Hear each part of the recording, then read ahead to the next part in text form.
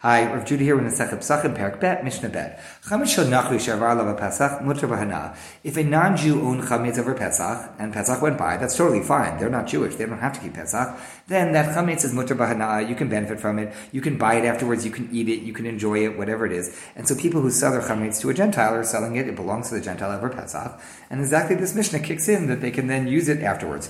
V'shel Yisrael, if it's chametz that belongs to a Jew over Pesach, aser b'hana. This is a problem. And so chametz shavar alav Pesach becomes an issue for whether it's somebody who forgot to sell their chametz or didn't sell this chametz or something along those lines. It becomes an issue for supermarkets that are owned by Jews that don't sell their chametz. Then you can't really buy it afterwards because it's aser b'hana, it's forbidden in benefit.